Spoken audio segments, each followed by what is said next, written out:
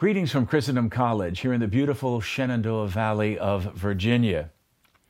Today I would like to speak to you about one of my favorite popes, who sadly has been very much maligned today. As a young boy attending a Catholic school in San Jose, California, St. Leo the Great, I remember that pictures of this pope were all over my grammar school. And as a young boy, I remember praying to him, and I loved him because he was the Holy Father. Eugenio Maria Giuseppe Giovanni Pacelli, that was his name. He was born in 1876 and reigned as Pope Pius XII from 1939 until his death in 1959. He's been attacked in recent decades for his alleged silence during the Second World War, as if he was, quote-unquote, Hitler's pope, claiming that he callously refused to speak out on behalf of the plight of our Jewish brothers and sisters during that horrible conflict. How strange it is to recall that during the war and right after the war, he was hailed everywhere as a great hero, as a man who did speak out, a man of action. And it was not until the 1960s, when a play entitled The Deputy was produced, that he was slandered in this way. And that became a reason to attack his pontificate and attack the church as well. But a number of historians have acknowledged the fact that he was responsible for saving as many as 800,000 Jewish lives through his actions. Before he was Pope, he worked very closely with Pius XI as his Secretary of State, drafting the encyclical Mit brennender Sorg, which can be translated with burning indignation, which condemned the Nazi racial ideology. Many others have written defending the Pope, from Golda Meir, Jewish Prime Minister of Israel, to Sister Margherita Marcione, who has written extensively on the work of Pius XII.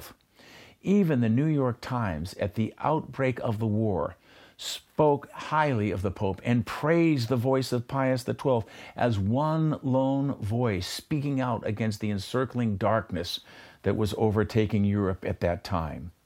Many of our Jewish brothers and sisters were hidden in convents and monasteries throughout the city of Rome and in Italy, including the papal summer residence at Castel Gandolfo.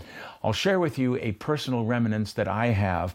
I was given a private tour of Castel Gandolfo, where I was taken to the ancient residence of these Roman emperors, and the papal residence built right over the ruins. But one could still see, when you went underground into this cavern underneath the papal residence, the black marks on the wall where these Jewish families that were hiding had built fires to keep warm and also to do their cooking. They were hidden in this beautiful spot. After the end of the war, a number of the Jewish families that had been sheltered out at Castel Gandolfo got together, and they had made a beautiful wood cross with all this precious inlaid wood.